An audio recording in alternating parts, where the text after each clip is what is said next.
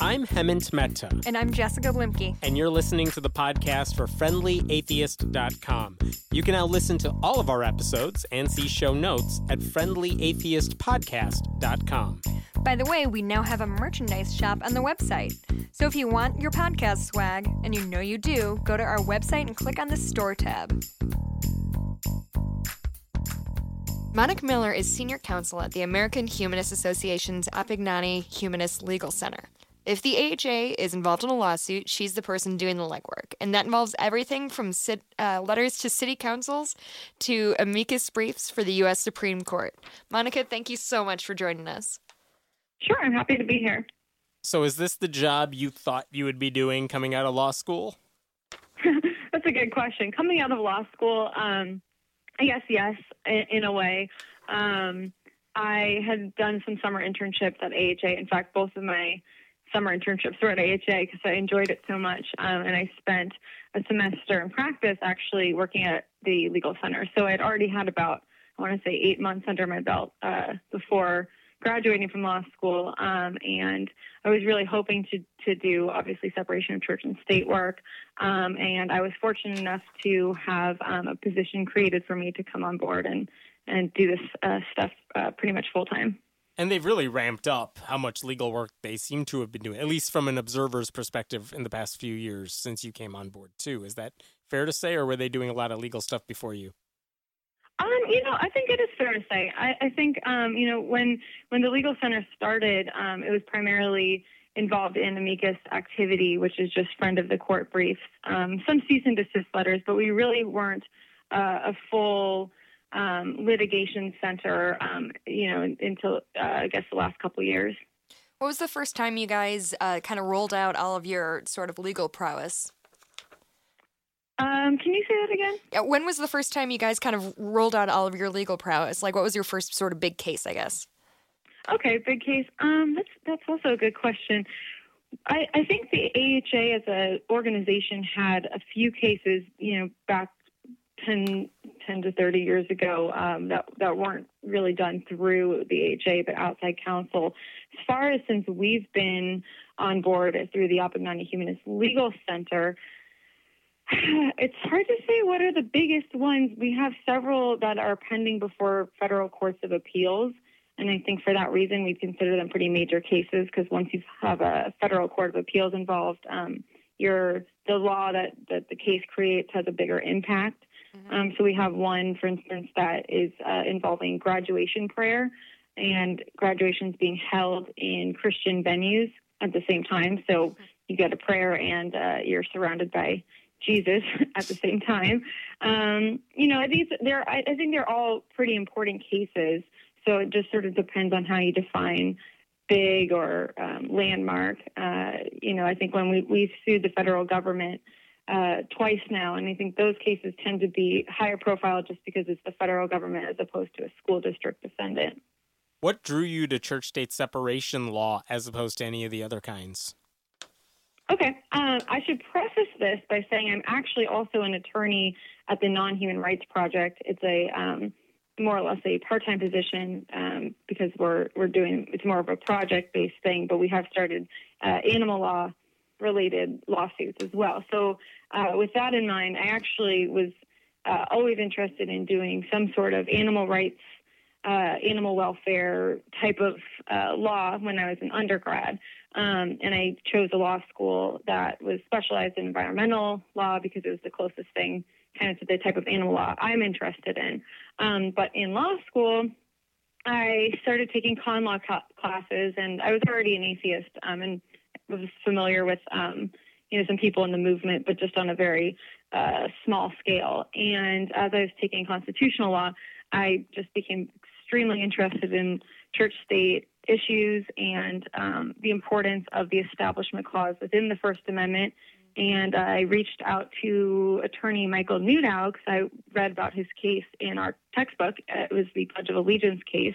And I thought maybe he'll have some suggestions on either where to work, or maybe I could help him out with some of his cases. And he was very happy to have free law school help. So I got kind of involved in the movement just through him, and then learned about the Humanist Association, I guess, sometime in my first year. And I guess it just all all stemmed out of that.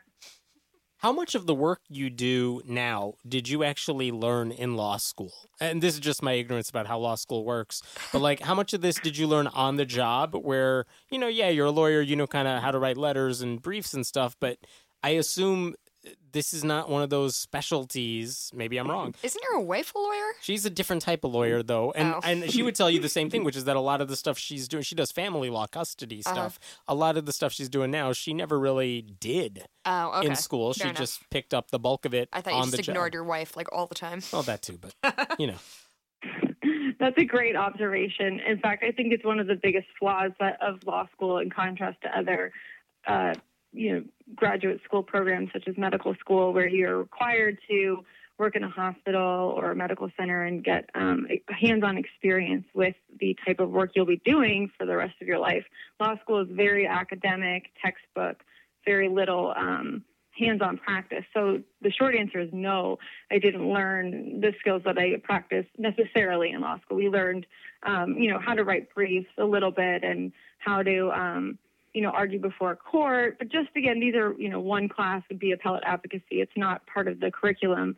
However, I picked Vermont Law School not only because it had the environmental program that I liked for the animal side of my world, but it also had a pretty good clinical externship type program. So that was what allowed me to work at AHA for an entire semester, and get full school credit for that. And had I not done that, I think, I wouldn't be nearly as prepared to take on the tasks that I did coming right out of law school. I mean, by the time, as an intern, actually my first internship assignment in my first year of law school was to write a brief to the Supreme Court, and then one to I think it was at the Seventh Circuit Court of Appeals. And at that time, I probably had only written, maybe a brief or two in law school. So it really threw me right into the practice and helped a lot for the coming years.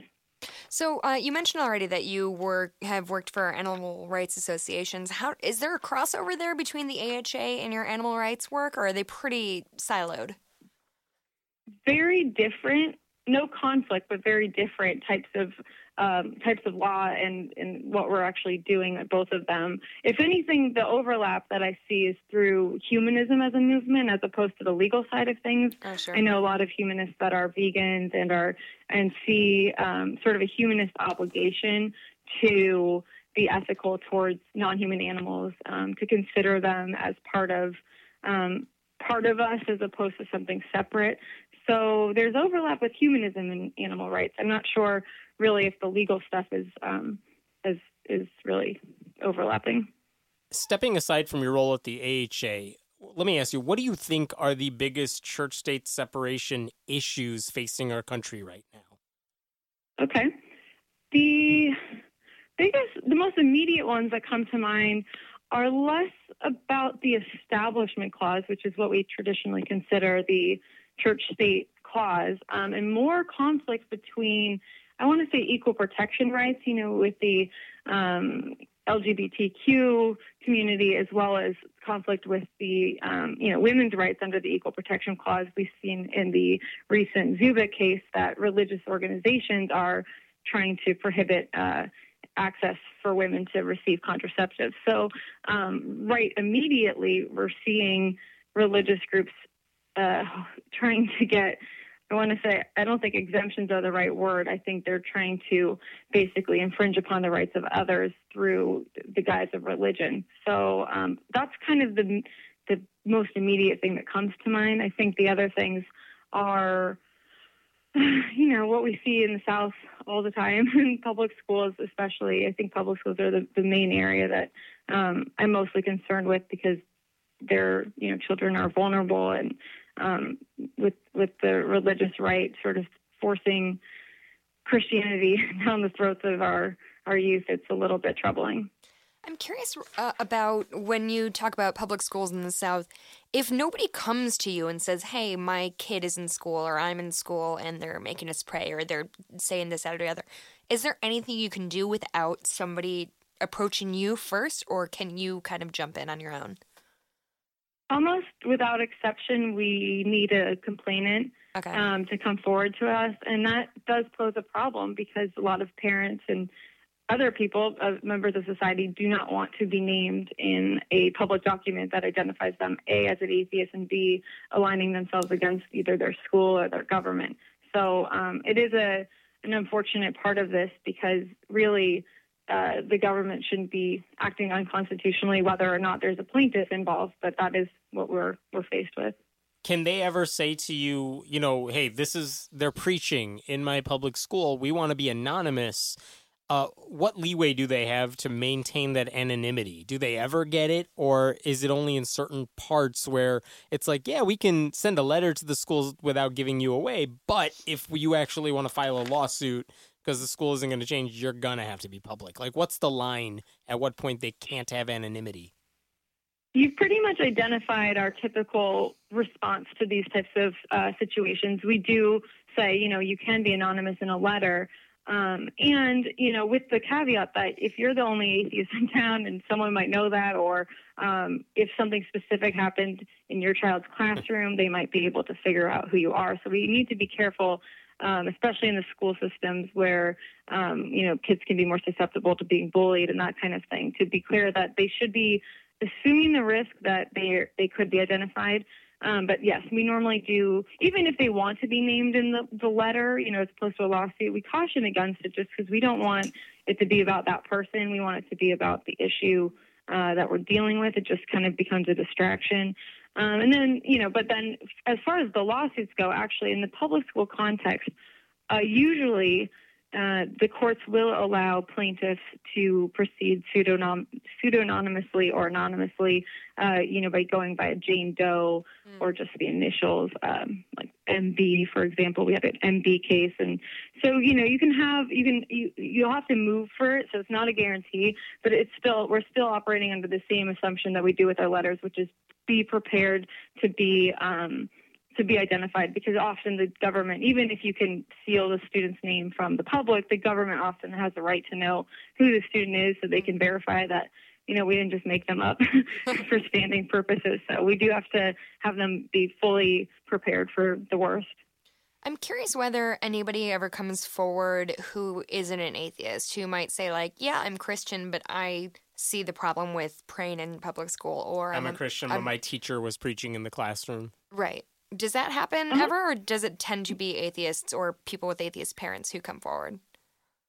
It's actually, surprisingly, I would say almost a third of our clients, either in our cases and that come to us with letters. Maybe less for the letters, because we do get a lot of students complaining about having to say the pledge because of the under God language. So if you take those out of the equation, I'd say about a third of them are usually Christians. And, of course, in the South, being a liberal Christian is a whole different thing than being, conservative Christian. So to them, atheism and humanism is, almost closer to their beliefs than the type of Christianity that you see in the South. So when I say the South loosely, I mean, rural pockets where you see the most conservative Christians. And so, yeah, we do. And the courts have been very clear that it doesn't matter for the Establishment Clause whether the government's promoting your religion or another religion. The point is that the government can't promote religion. So if you come to us and you're a Christian and you're saying, I don't feel comfortable with the school teaching my kids this brand of Christianity,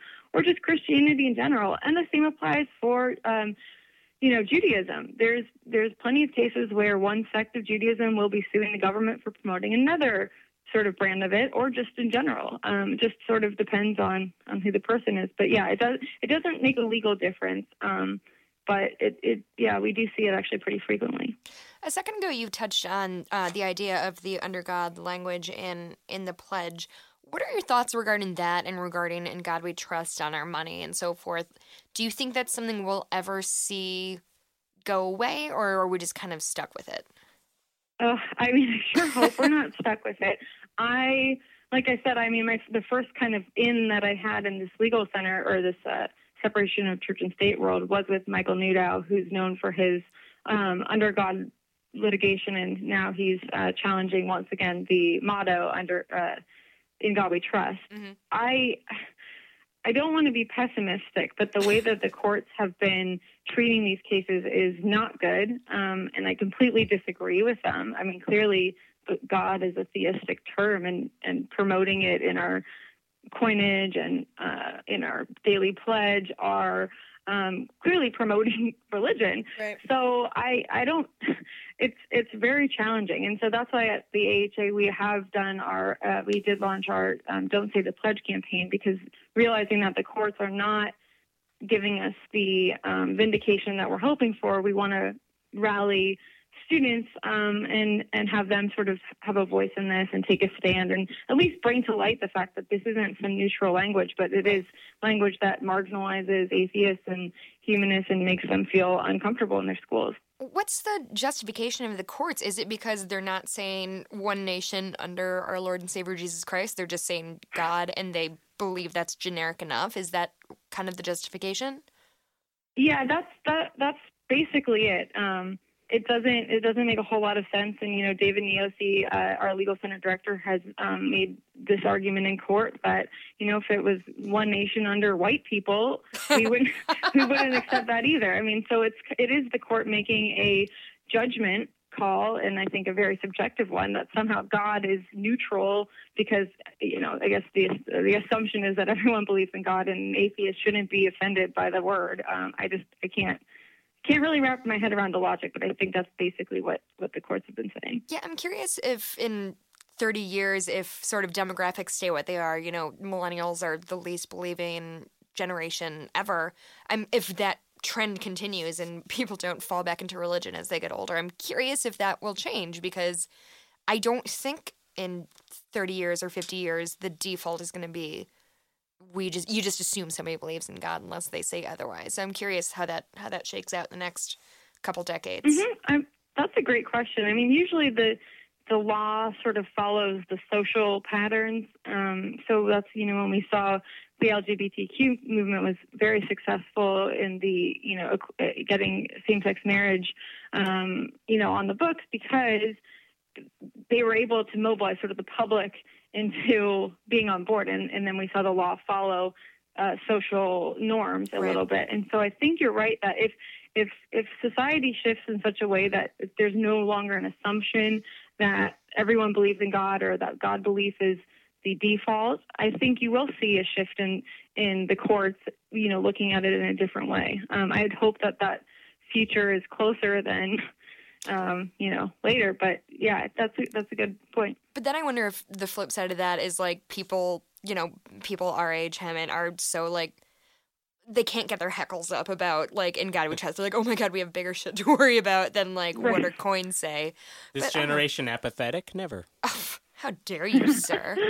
Yeah, the apathy. I think the apathy's probably always been there. When you read these lawsuits or these court decisions, even from 50 years ago, the Supreme Court would be very clear that, against an argument that something is a de minimis injury or, a single prayer shouldn't amount to much. But the Supreme Court, at least, has been very sensitive to the fact that just one violation, just one, making one person feel uncomfortable because the government's promoting religion is too much.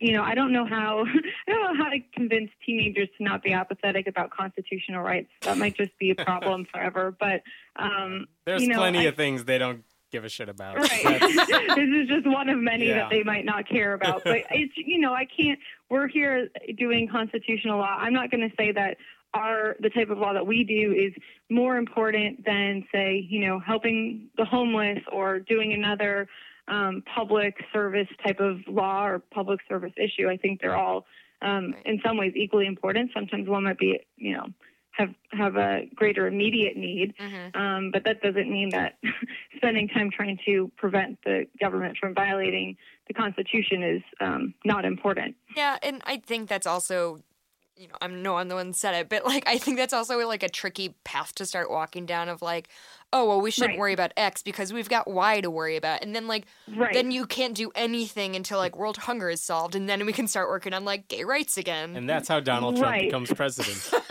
Yeah. Right. I actually had a very interesting situation that involved that issue in law school because, like I said, I am an animal rights activist, and I had a turkey drive around the time of Thanksgiving to raise money for Farm Sanctuary, a sanctuary that takes in, farm animals that were going to be used for food or And so, but some women at the law school had a big problem with it because I was taking away somehow the money that would be otherwise given to homeless people. Mm-hmm. And of course, a lot of the professors saw the flaw in that argument, which was just that, people can choose however they want to donate their money, and they can donate their money to both a homeless shelter and an animal group. They're not mutually exclusive. And I think it's just one person. And of course, this woman wasn't doing anything herself to help right. the causes. I never got that argument with churches where they take in millions of dollars and the church spends it on X, Y, or Z. And I will sometimes hear atheists complain like,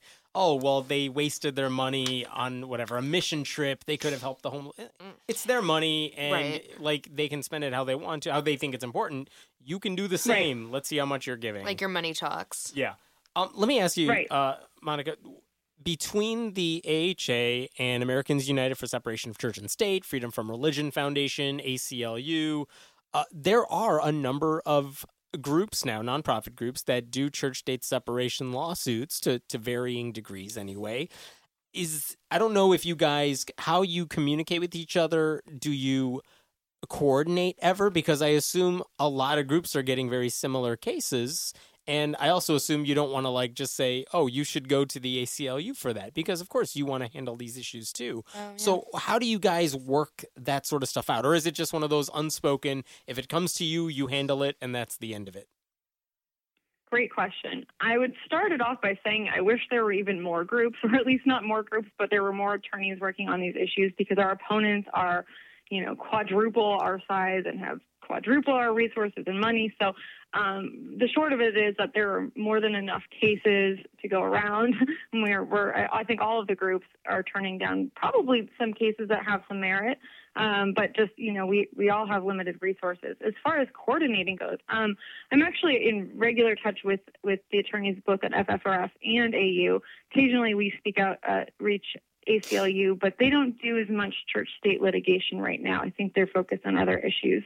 So it really is, I would say, kind of the three of us, FFRF, AU, and AHA, bringing, I would say, the majority of the Establishment Clause cases. And we do coordinate whenever something becomes like a public issue and it's apparent that we have the same client, or, if one of us were already in the district, we're always very friendly with each other and are trying to help each other. I mean, I talk to them. I would almost say once every couple weeks, I'm talking to either someone at AU or FFRF. Has it ever happened that one of them got a case and said, you know what, Monica would be better at handling that, or vice versa?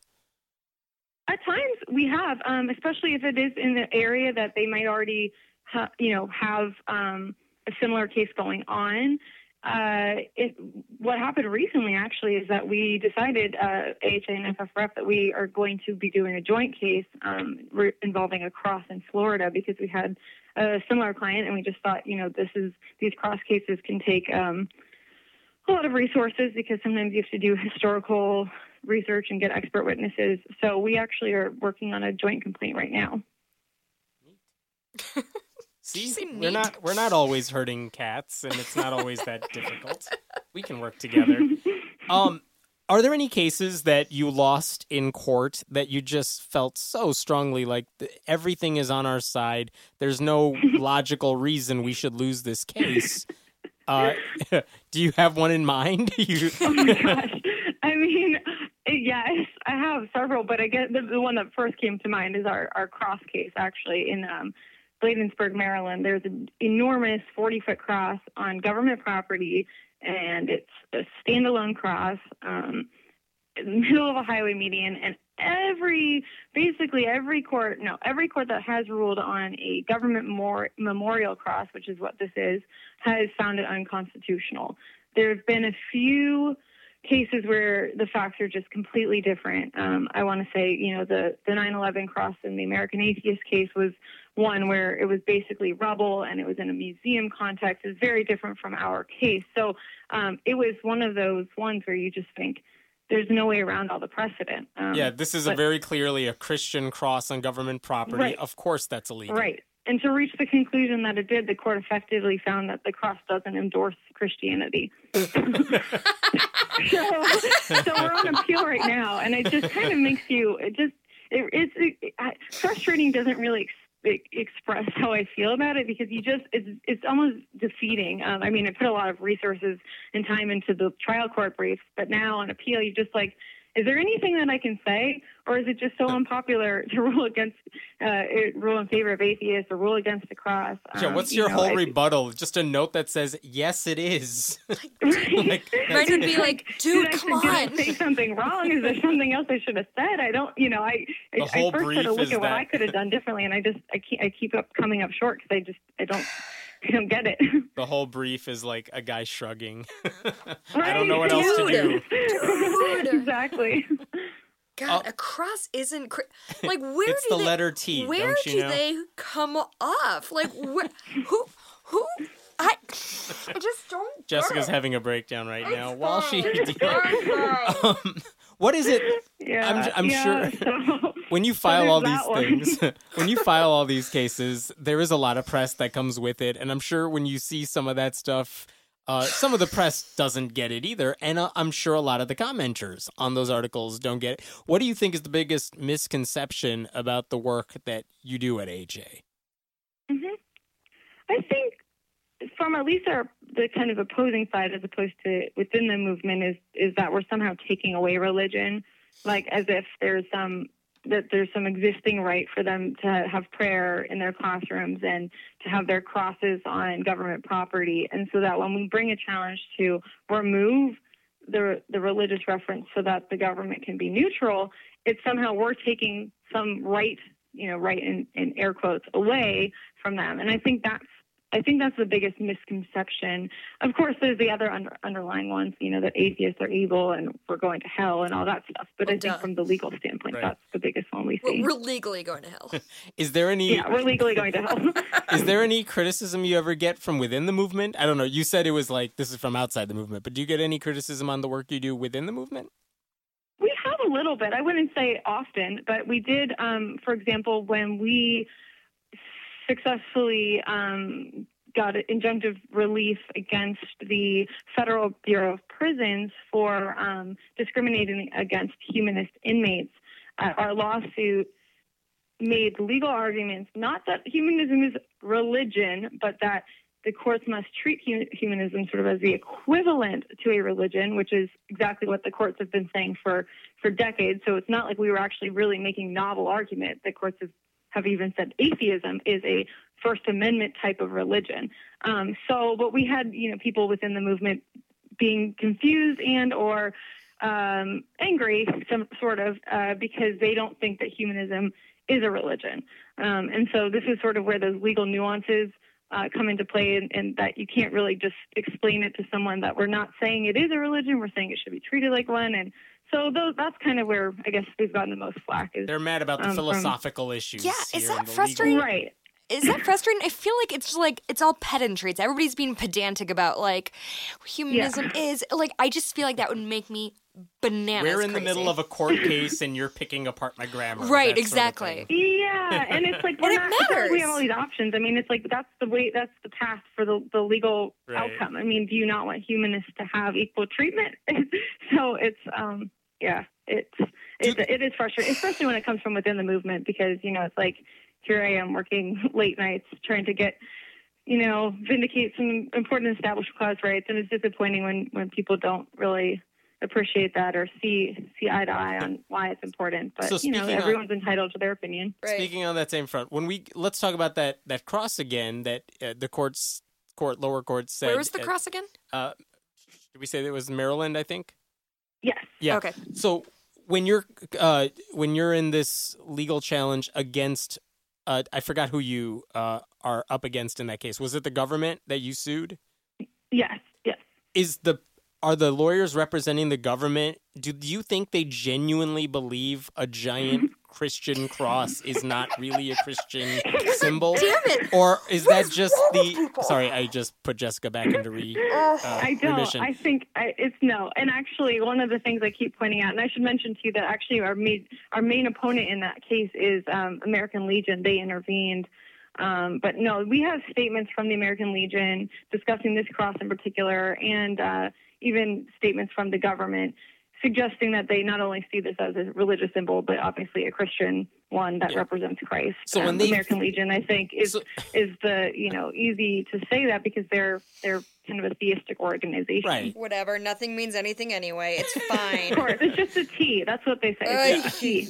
But that's the thing. Like, we're just objecting to the shape of it. That's all. It's just the shape of it. This is what I'm getting at, though. I mean, the people who work at the American Legion or, Liberty Council or any of these religious legal groups and stuff, do they genuinely, it's one thing to say they believe some of these things, you're interpreting the First Amendment or the Establishment Clause wrongly, but when they're saying, no, it's not a Christian cross, are they rolling their eyes when they're saying that, or do they genuinely think, no, this is fine, we're not promoting religion, wink, wink? Like, what's going on their end? Fuck everybody. I hate everything right now. I'm so frustrated. I think that they definitely... No, I don't think Liberty Council, Becket Fund, those organizations would be representing government defendants if it weren't religious, if they didn't see it as religious. American Legion certainly would not be in this lawsuit if it were a slab of concrete that did not take the form of a cross. So I think their attorneys are very... I can't speak for them clearly, but I can't fathom how they could see it any other way. Sorry, Jessica's lying in the fetal position in the corner of the room right now. I can't, we've been talking about this for 25 minutes and I'm fucking exhausted by it. Good for you. Let me ask you a question on the flip Monica, side then. you're the real hero. I just want to go to bed. What's the best victory you've had so far in your time there? Please give me good news, Monica, for a second. Oh my gosh. I mean... The one you're most proud of. I'm sure there are some big cases, but what's the one that I guess meant a lot to you? Okay. To just think for just a second. I'm just going to continue to have a breakdown over here. It's the letter T. Fuck that shit. It's just, I guess, I don't know. There's different ones for different reasons. I think I had a very good sense of accomplishment after the Bureau of Prisons case because it was the federal government and the scope of the relief that we were able to get is throughout the entire country. The Bureau of Prisons has agreed to recognize humanism in all of its facilities. And so I think from that standpoint, and it was that means federal prisoners who are humanists can get certain perks and benefits that previously only religious prisoners got. Right, exactly. Cool. That's good. So I think that's important, but I guess... Yeah, I mean, the other one that I think was pretty significant was just a cross case that we had out in California. It was one of the first cases that I had been writing the briefs on, and I went to the trial. It was one of the first. In fact, we don't really have trials in our cases, so it was sort of significant on its own right because it went to trial. And then when the court granted ruled in our favor, it was kind of across the board relief. It wasn't just, oh, this violates one part of this test. It was like it violates this, and the California Constitution. So I think that was a very gratifying feeling, I guess. Well, that's awesome. And I hope you keep having these victories and don't let the frustrated alphabet rebuttals get you down.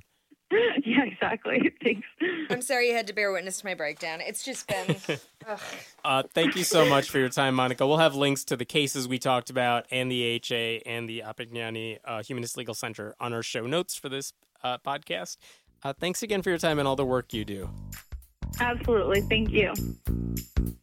Thanks for listening to the podcast for FriendlyAtheist.com. This episode was taped at Cinnamon Sound Studios in Aurora, Illinois, and the music was written and performed by Brad Chagdis. If you like what you're hearing, please consider making a contribution at patreon.com/Hemant, that's He-Man-T. We appreciate your support. I'm Hemant Mehta. And I'm Jessica Blumke. We hope you'll join us next time.